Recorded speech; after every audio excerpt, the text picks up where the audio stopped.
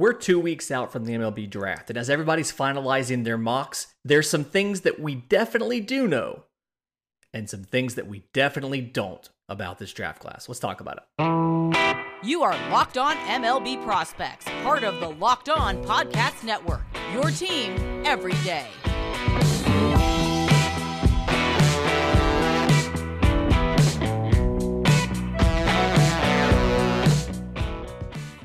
Yes, welcome on into Locked On MLB Prospects, your home for all things minor league baseball. I'm your host, Lindsey Crosby, baseball writer for Sports Illustrated. Thank you for making this your first listen every single day. And today's episode is brought to you by Blue Nile. Make your moment sparkle with jewelry from BlueNile.com. And Locked On MLB listeners get $50 off a purchase of $500 or more. This podcast exclusive includes engagement. Use code Locked On at checkout. So 2 weeks out from the MLB draft, and a lot of folks are dropping some of their next to last mock drafts. So the issue here is national meetings haven't started yet. All of the scouts right now are either in Cary, North Carolina, because the college national team is playing, as well as the Prospect Development Pipeline League, which is next year's, like the 2023 high schoolers are playing right now. That wraps up on July 6th. And so like everybody's either there or they're in the Cape Cod League, which is obviously been going on for about a month now, but most of the 2022 draftees are done playing games. And so not a ton of new info's coming out. Until the national meetings, we don't really find out the final word on signability and things like that. So instead, what we can do is we can look at some of the mock drafts that are out right now to try to figure out what do we know and what do we not know about this class. So I was looking at Baseball America and MLB.com. They both put out mock drafts over the weekend. And there's some consensus stuff here. So Drew Jones, the outfielder out of Wesleyan High School in Georgia, he is projected to go number 1 overall to Baltimore. And the thing here is, if somebody tells you they know what Baltimore's doing, they're lying. So Baltimore has done recently, what they have done with their high picks is they have taken a college player early so that they can save some money and turn around and get some talented prep prospects later in the draft and buy them out of their college commitments. Well, I'm not convinced that they need to cut a deal with the first pick and take a college player to save money. They have a draft pool of almost $17 million. They have $2 million more than the next largest draft pool, which is the Diamondbacks at 15.1.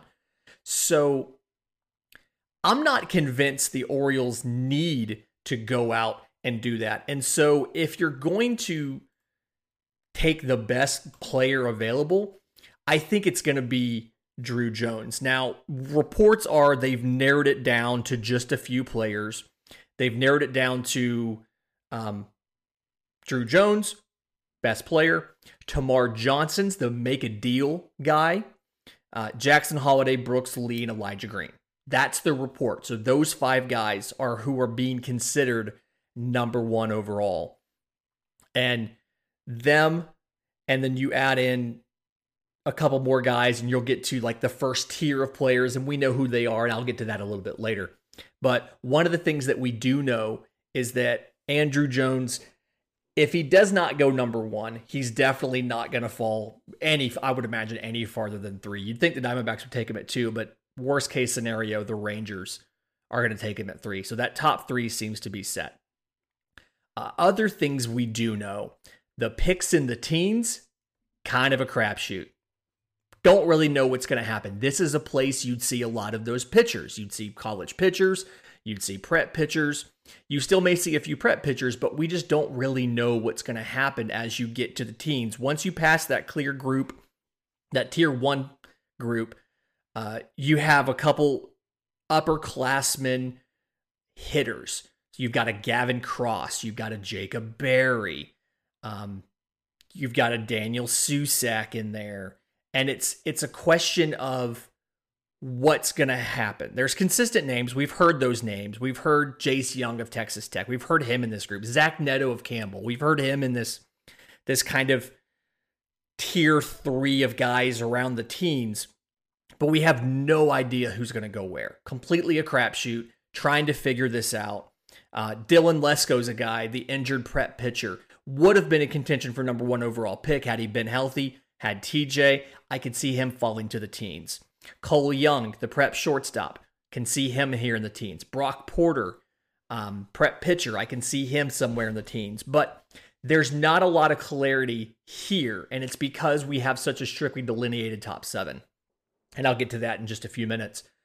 And then late in the first round, there's a belief from, if you look at the Baseball America mock, you look at the MLB.com mock, a couple other mocks out there, there's a belief that we're going to have a run on college outfielders. So there's a group of about 7 guys that keep getting mentioned towards the end of the first round in mocks. There's a Chase DeLauder from James Madison, Jordan Beck and Drew Gilbert from Tennessee, both of them, even though they're significantly different players. Sterling Thompson from Florida, the belief is he's actually jumped Judd Fabian to be the first Florida outfielder taken. Dylan Beavers from Cal, Jacob Melton from Oregon State. Like, these are all names that are predicted to go, maybe like 19 or so, but a lot of it's the early and late 20s, 22, 25, 27, 28. And so you're going to see your run on these hitters, and you'll know the run's over because every single mock I've seen and every projection I've seen that has this group of college hitters here in the late 20s, every single one of them closes that run with Brock Jones, the outfielder from Stanford. So once you see Brock Jones, that's probably the end of that run. That's what everybody considers to be the end of that tier of players. Just a lot of college outfielders there, a lot of college hitters. And again, a place where if you had more healthy prep college pitchers, you would see some of them going here at the end of the first round instead of falling later. But there's just not a ton of those guys. But all in all, these mocks from Baseball America and MLB.com, really interesting. Have some picks in there that kind of go along with chalk. Number 5 is something where Kevin Parada going to the Nationals kind of seems to be a consensus.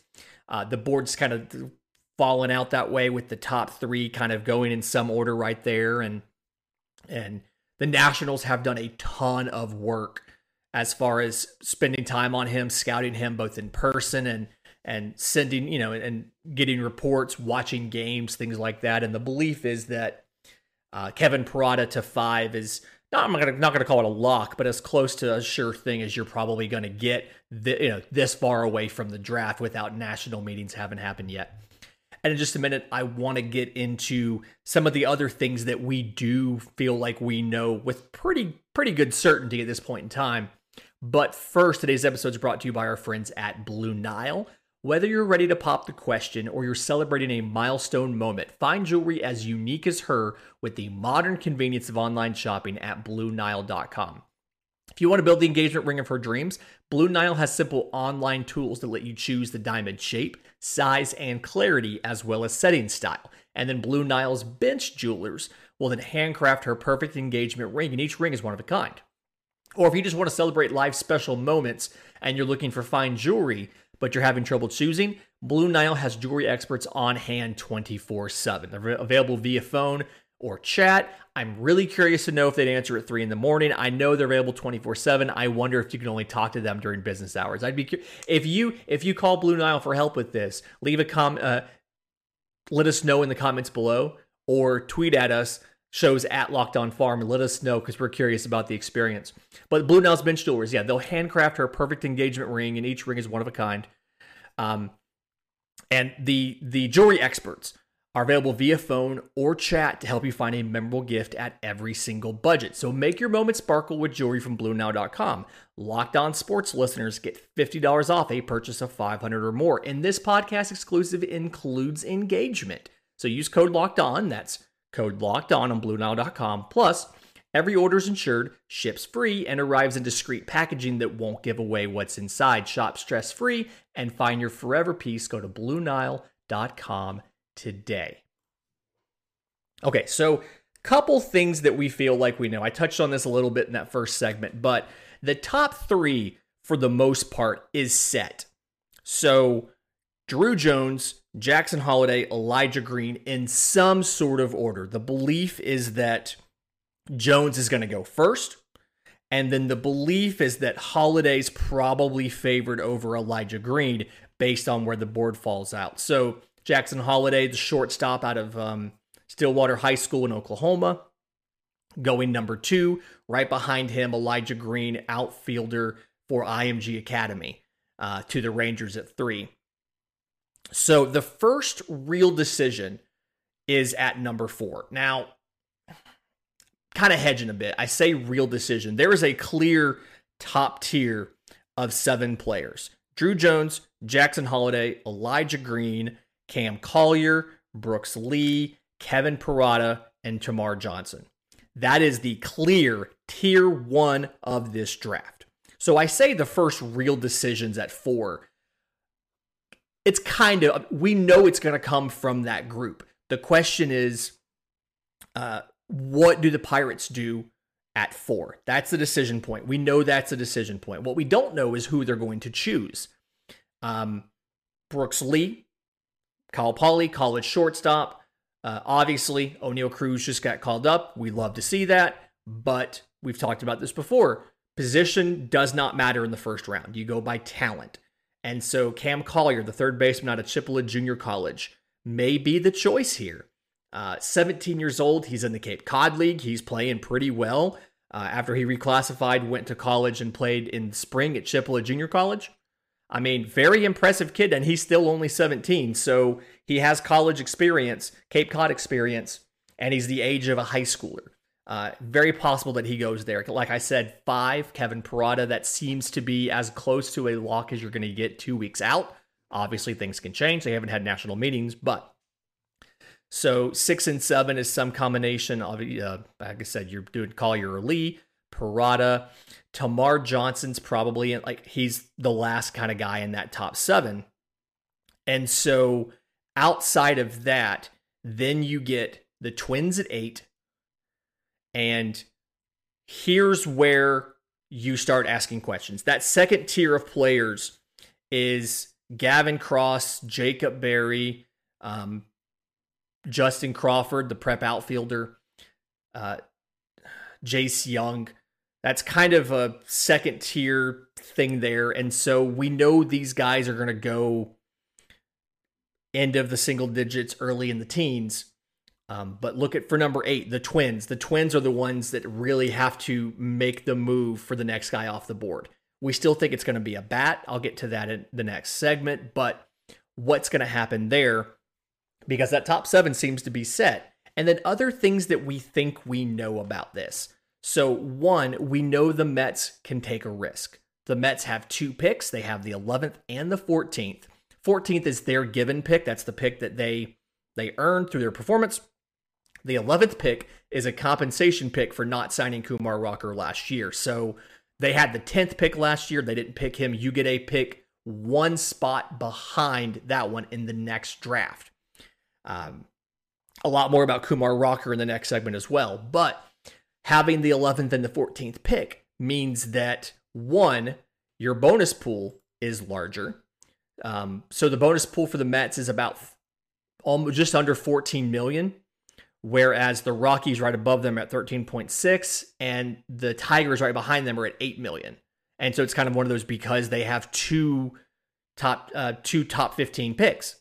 So bonus pool is much larger, but because of that, they have the financial means in the draft to go out and be aggressive. They can take a high risk, high reward kind of guy, something like that. So that can happen, and it's probably going to happen given the profile of this Mets team, but with 11 and 14 is high risk, high reward players. The consensus is that the Braves at number 20 are going to take a college pitcher. Now, I feel pretty good about the college part. I think the pitching thing's going to work. So Alex Anthopoulos, GM of the Braves, kind of memorably hit 2 of his first 3 drafts as general manager, and this was in Toronto. His very first drafts, I want to say it was like 10, 11, and 12, or maybe it was 11, 12, 13. Anyway, he signed he signed one of those 3 players. He took 2 prep players that did not sign, and he took a college player that ended up being a bust. And so kind of got burned a little bit. But I want to say it's since 2015, maybe, he's taken almost exclusively college players in the first round. It's almost like he learned a lesson. He's like, let me just go for that higher floor. If it's possibly a little bit shorter, a lower ceiling, that's fine. They're more projectable because they're more of a finished product than a prep player would be. So let's just go with that. The question kind of comes down to who is it going to be? So looking at the board, looking at guys that are expected to be there, the names that I've seen, the favorites in the clubhouse, if you will, Cooper Yerpe from Oregon State, the lefty, and Gabriel Hughes from Gonzaga, the righty. Probably your 2 best favorites to go at number 20. And I say that because, one, we've talked about the depth of college pitching just not being there this year. There's other guys that could come up there, a Blade Tidwell, for instance. And that's a situation where had some, started the season late because of injury, came back, played really well. The Braves took a high velo righty last year who was coming off a TJ. And it looked like, did it the 4th round last year, and it looked really good because that guy is Spencer Strider. There's a difference in doing that in the 4th round and doing that in the 1st round. But still a scenario where the Braves go out and get a college pitcher at 20. That seems to kind of be just about every single mock I've seen has the Braves connected to a college pitcher at 20.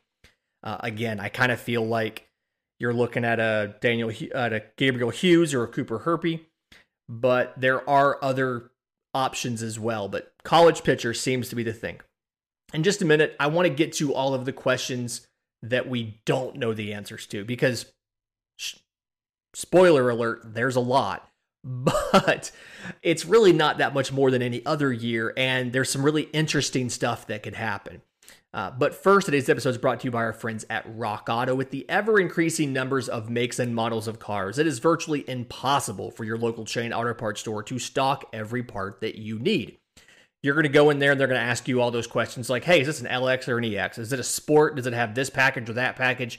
You're going to keep running back outside to take pictures of labels or searching through the owner's manual to try to answer this stuff, just for them to go walk into the giant room behind them that's only like half lit. I don't understand how the back of every auto parts store is like not lit up. They're going to walk back there, check all their shelves, and then come back and say, hey, we don't have the part. I'm going to order it for you. And the warehouse carries exactly one brand, so that's the one you're getting. You have no choice.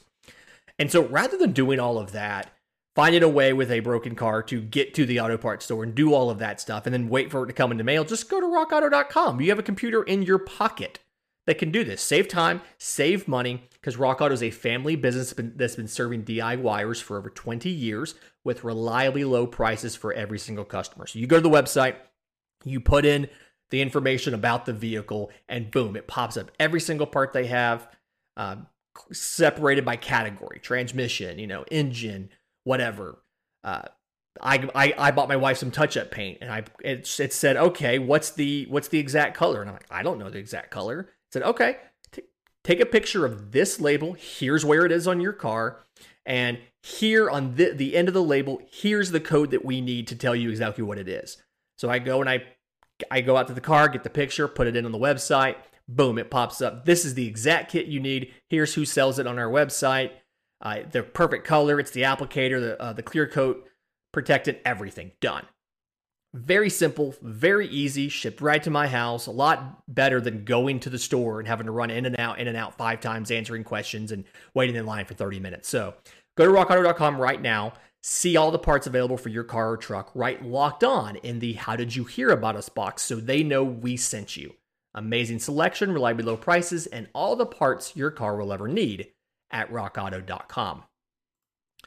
Okay, I mentioned things we don't know the answers to. A lot of questions here. Thing number 1, when will the first pitcher come off the board? One of the questions of the draft to me. And the reason that it is because the draft has been a thing since 1965. That was the first year that we had it. And we have never had a draft without a pitcher in the top 10 picks. Never happened. Now, we came close. So Nick Lodolo in 2019 was a 7th overall pick by the Reds out of TCU, and he was the only pitcher in the top 10 that year. There is a chance that could happen again this year, that we could go 10 picks and not have a pitcher. I kind of, working backwards a little bit, I kind of worked out who in that top 15 or so picks I think could be in the market for a pitcher. Number 13, the Angels took 20 pitchers last year. 19 of them were college pitchers. They signed 18 of the 19 college pitchers and the prep pitchers. So they signed 19 of their 20 pitchers last year. Obviously, you kind of feel like they're still a favorite to get a pitcher at 13 this year. 12, the Tigers. I think the Tigers are a candidate to get a pitcher if one of the hitters doesn't fall. So if somebody above them takes a pitcher, you run into a scenario where one of those hitters in that tier, the Gavin Cross, Jace Young, Jacob Berry tier, falls to them. So Detroit may just go out and get that guy. But if not, I think they could take a pitcher. And specifically, I think Brock Porter, the righty out of Orchard Lake, Michigan, this is probably the highest that I could see him going. But I could see him at 12. Simply because, one, to the Tigers, he's a local kid.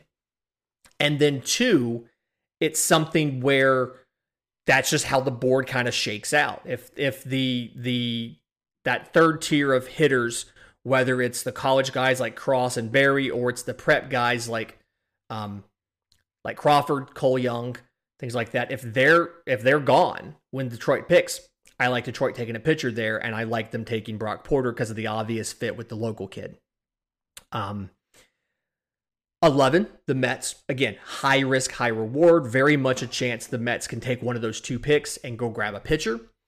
And then number 9 is the Royals. And I think this is really the wild card. We do not know what the Royals are going to do. And in just about every single mock that I've seen so far, at number 9, this is where everybody puts like it might get wacky. This draft might get weird. Royals are going to throw a curveball here. So no idea what's going to happen. It could be Justin Crawford, could be Brock Porter, maybe, I don't know. I think this is the spot. If anybody's going to take a pitcher in the top 10, it's probably right here at number 9. So if it doesn't happen here, the Rockies probably aren't doing it, and you're probably not getting a pitcher in the top 10 for the first time in history. One of the things that will affect that is how teams feel about Kumar Rocker. Big delta between mocks of where people think Kumar Rocker is. We did find out over the weekend he had a minor scope on his right shoulder last year in September. So the word was the Mets did not want to sign him because of the elbow. They didn't like what they saw in the medicals. They did not give him a signable offer. So apparently he had a shoulder injury and had a minor scope on it. Teams have gotten notes on the procedure. They do not have imaging. He did not submit medicals to MLB, so coincidentally, he is not covered by the Kumar Rocker rule, the new Kumar Rocker rule. So teams do not have imaging, but he's been pitching in the Frontier League, and he's pitched very well. Five outings, 20 innings pitched, 1.35 ERA, 32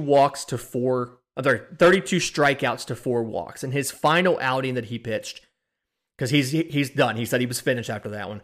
5 innings pitched, 2 hits, 1 walk, no runs, 7 strikeouts.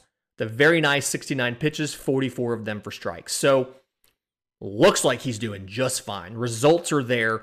The question on Kumar Rocker is more of a long-term health thing.